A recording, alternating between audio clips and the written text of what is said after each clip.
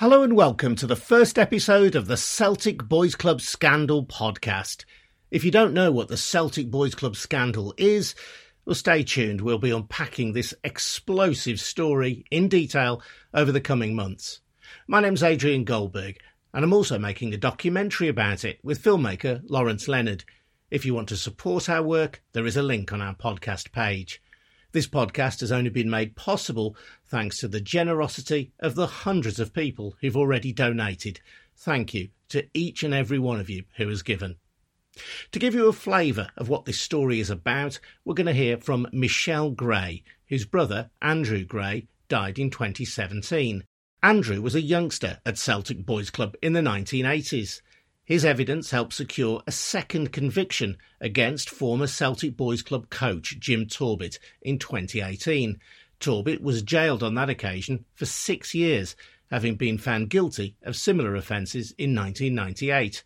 Michelle is angry that the Scottish Football Association has once again delayed publishing a final report into historical child sex abuse, covering a number of clubs in Scottish football.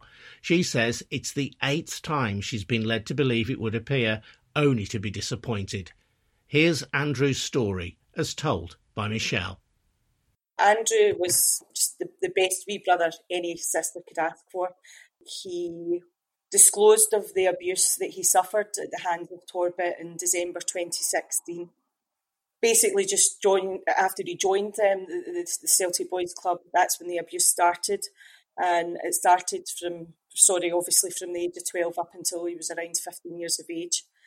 Thankfully, we got Torbett convicted of the horrific crimes against Andrew in November 2018.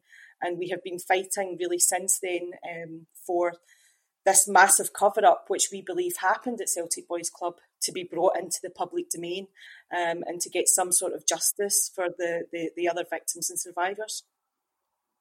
You say your brother was 12 when he was abused. How long did it take him to feel confident enough to declare what had happened to him? He was 40, Adrian, when he picked up the phone to the NSPCC and reported the abuse. So nearly 30 years he had carried that for.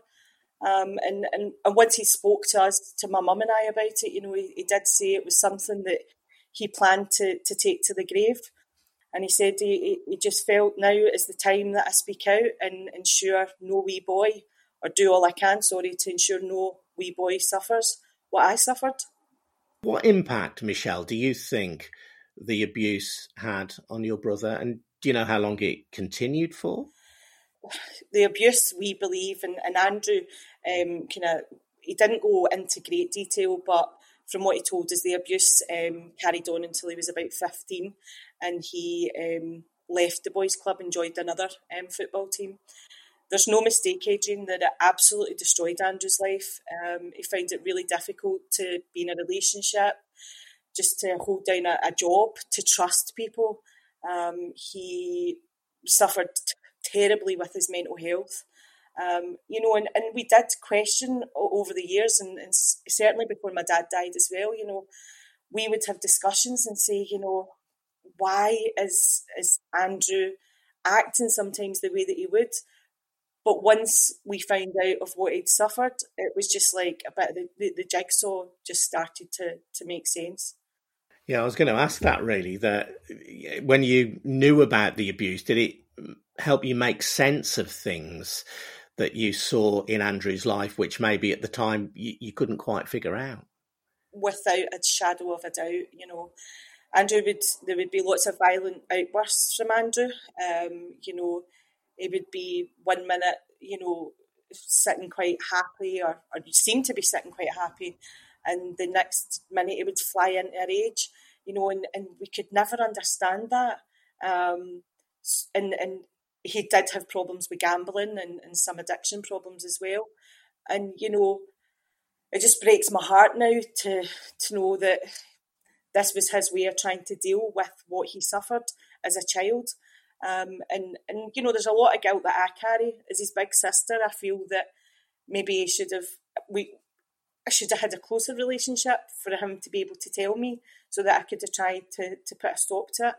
And that's something that will live with me for the rest of my life as well, Adrian, because we were very, very close as children growing up. There's 15 months between Andrew and I. So, yeah, it destroyed his life. And we should make clear, Michelle, that your brother's death wasn't related directly to the abuse that he suffered, but the tragedy of it is that he didn't live to see his abuser jailed. Yeah, that's another painful reminder of what's happened for us. You know, Andrew disclosed in, as I say, December 2016, and within 7 months, Andrew tried to take his life on 3 separate occasions. He just felt that it was a box that he had closed shut, that he'd had to open up again to give the police the evidence, and he was tormented with the flashbacks and the horrors of what happened to him. We decided in July of 2017 that it might be best for him to try and get away from Glasgow and switch off, and he went to visit one of his best friends in Australia who'd emigrated out there. Plan was for Andrew to stay out there for 3 months and really just completely try and forget about the evidence he'd given to police. Sadly, on the 30th of September, Andrew dived into a swimming pool and he misjudged the depth and he broke his neck. I travelled out to Australia immediately and was with him for 16 days before he passed. During those 16 days, he was in and out of consciousness, you know, and he did make it quite clear to me that if he didn't make it, I carried on this journey for him, not only just for him, but for all the other victims and survivors. And that's something that I'm still trying to do today. You know, Mum and I have not had the chance to grieve for Andrew properly because we fought really for the periods between his death up until the trial for his evidence to be used. Andrew had given 6 separate statements to police, which were very, very detailed. There was another victim involved in our trial, and without the bravery of that victim having taken a stand and been put through 2 days of pain, I can only describe that as for him. Without him having done that, and Andrew's obviously evidence that was used from beyond the grave, we would never have got a conviction. So for me, that's so powerful that 2 men that didn't know one another, and one was here and one has passed, and we still managed to make sure that Torbett was convicted and is now behind bars for these horrific crimes that he did against children. Michelle Gray talking about her brother Andrew, and you can hear the full version of that interview on my podcast, Adrian Goldberg's Talk Show, along with the story of another survivor, Gordon Woods. Now, the SFA has published an interim report into historical child sex abuse, but the final report, which includes Andrew's personal testimony, is still to see the light of day. Here's Michelle again. We've been waiting for that report to be published since June 2018, the full report to be published since then. We have repeatedly been told over the last 2 years that the report would be published, only for it then not to be published and for to be given several different excuses, and ranging from back in 2018 it was because of the ongoing court proceedings, which we completely understood. We've then had COVID. We were told that at the beginning of this year. And really now I honestly don't know what the reason is that it can't be published. As far as I'm concerned, from what I've been told, it's been finished for several months and is now sitting with lawyers that the SFA have asked to have a look over.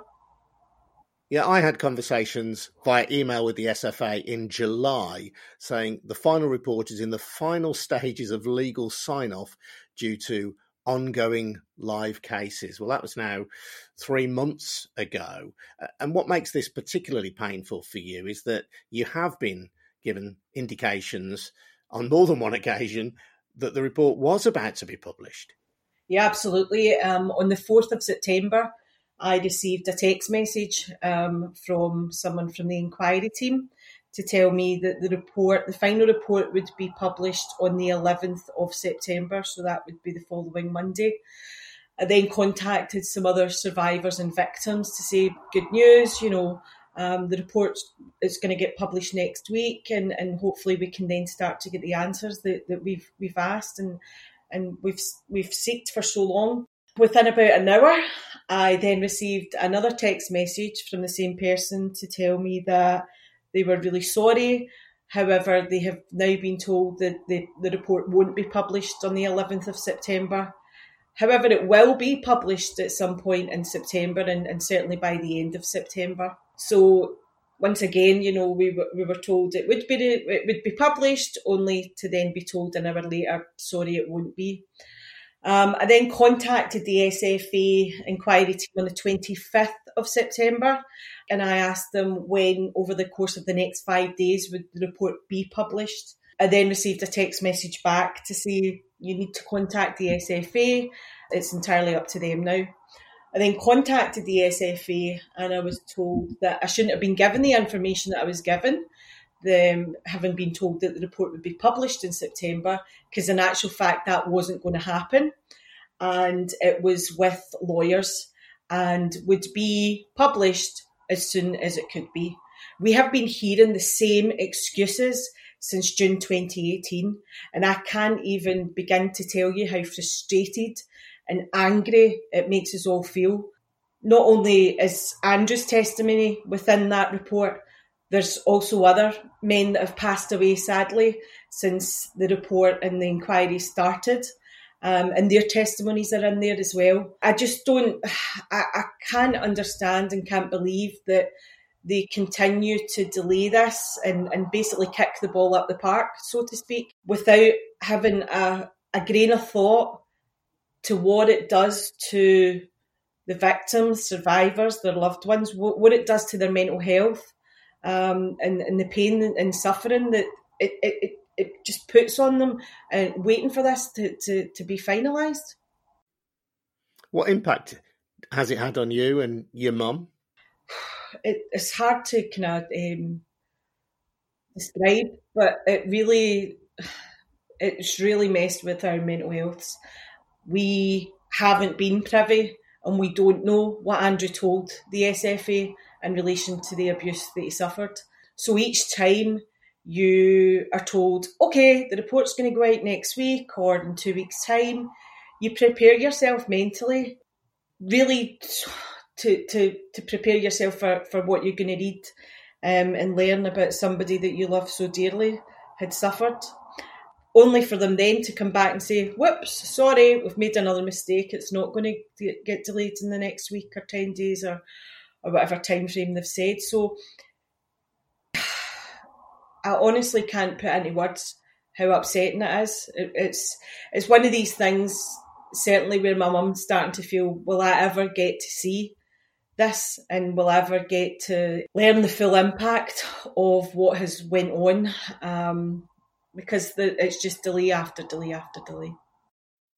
But there is information here, details about the abuse that your brother suffered that for his own reasons he didn't feel able to share with the family at the time, but which he did share with the inquiry.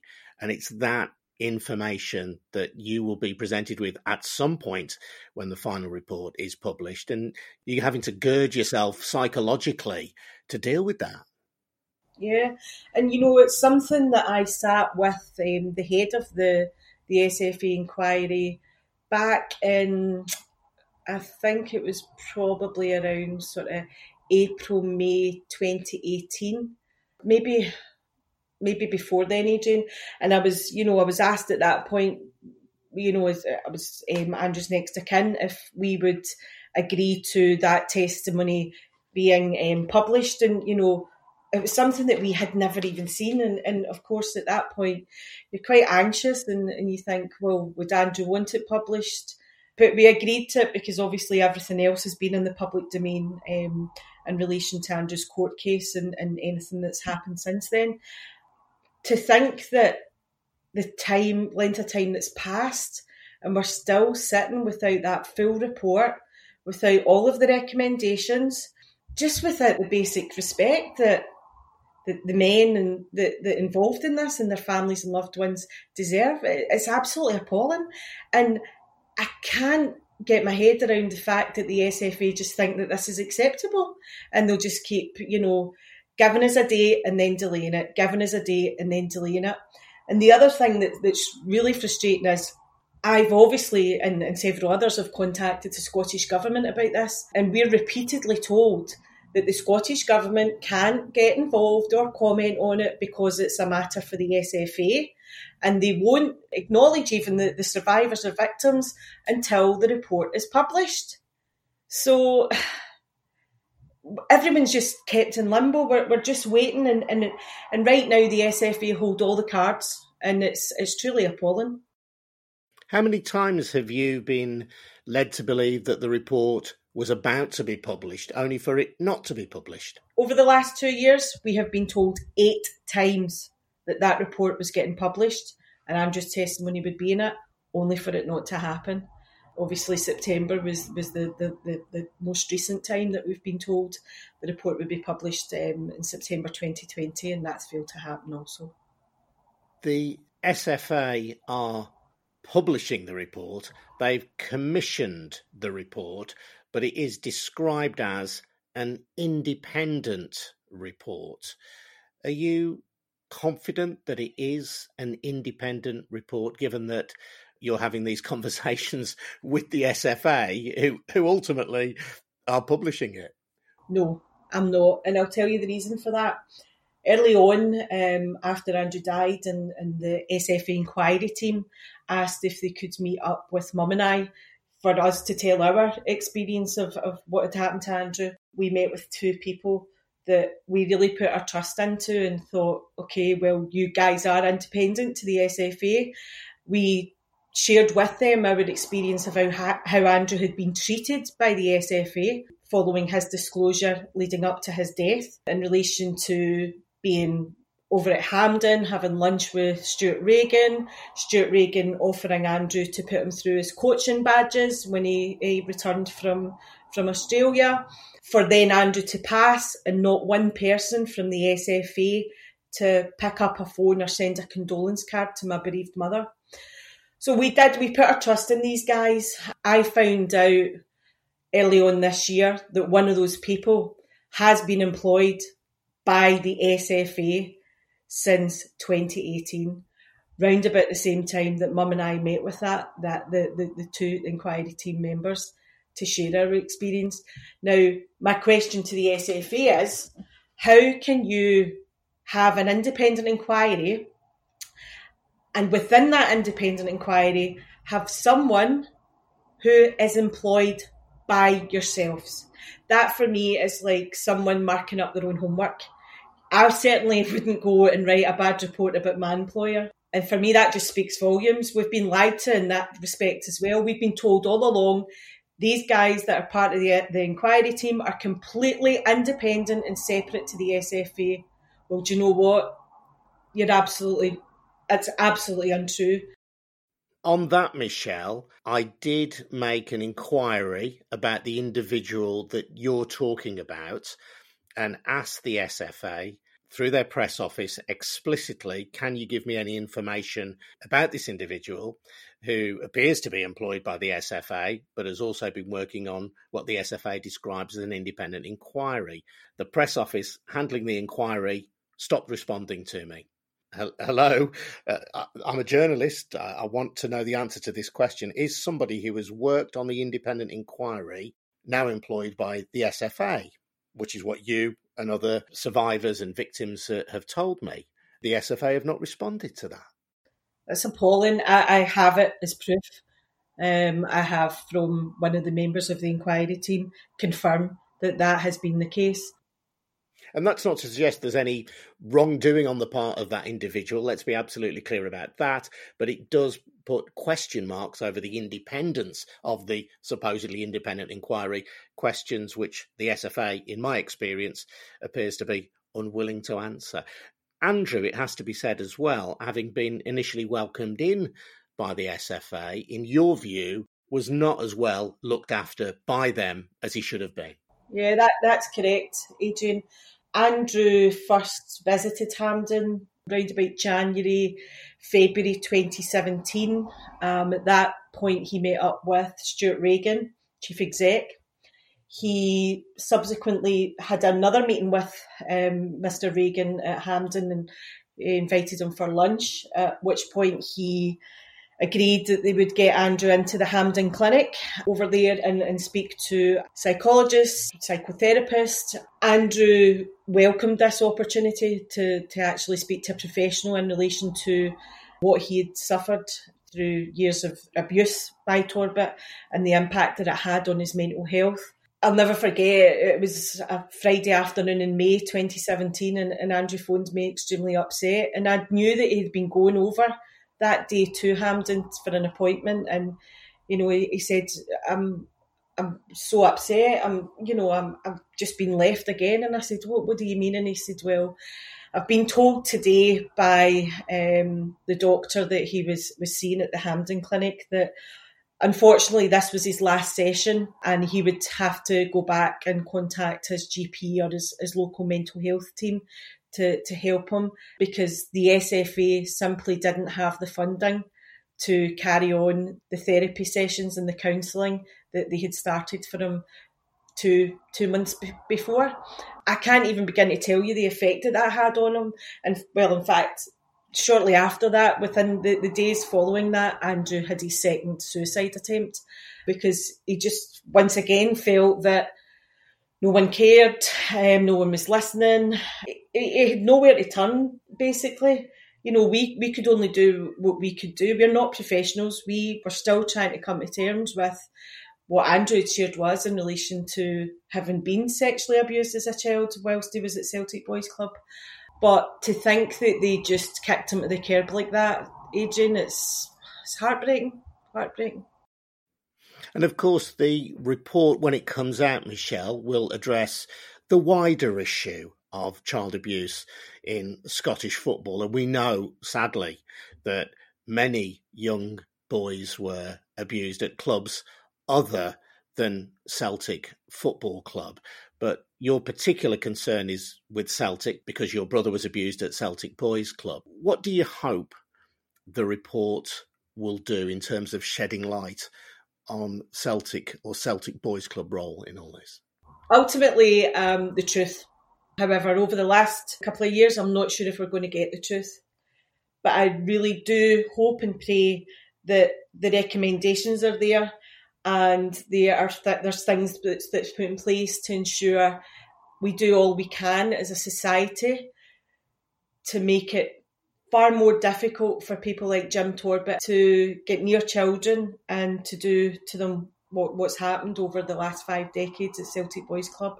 It was paramount to Andrew when he spoke out that everything was done to ensure no other child suffered what he did. That's all we really, really want, to make sure that the children of Scotland, whether it be playing football, swimming, gymnastics, are much, much safer. Michelle Gray. And as I mentioned in that interview, the Scottish Football Association has now stopped responding to my emails about the report. If they'd like to reconsider that and go on the record, we'd be delighted to hear from them on this podcast. Please subscribe to the podcast and follow our Twitter stream for more updates. And if you want to support our work, please go to the GoFundMe link on our podcast page. Thanks for listening. My name's Adrian Goldberg. We'll see you again soon.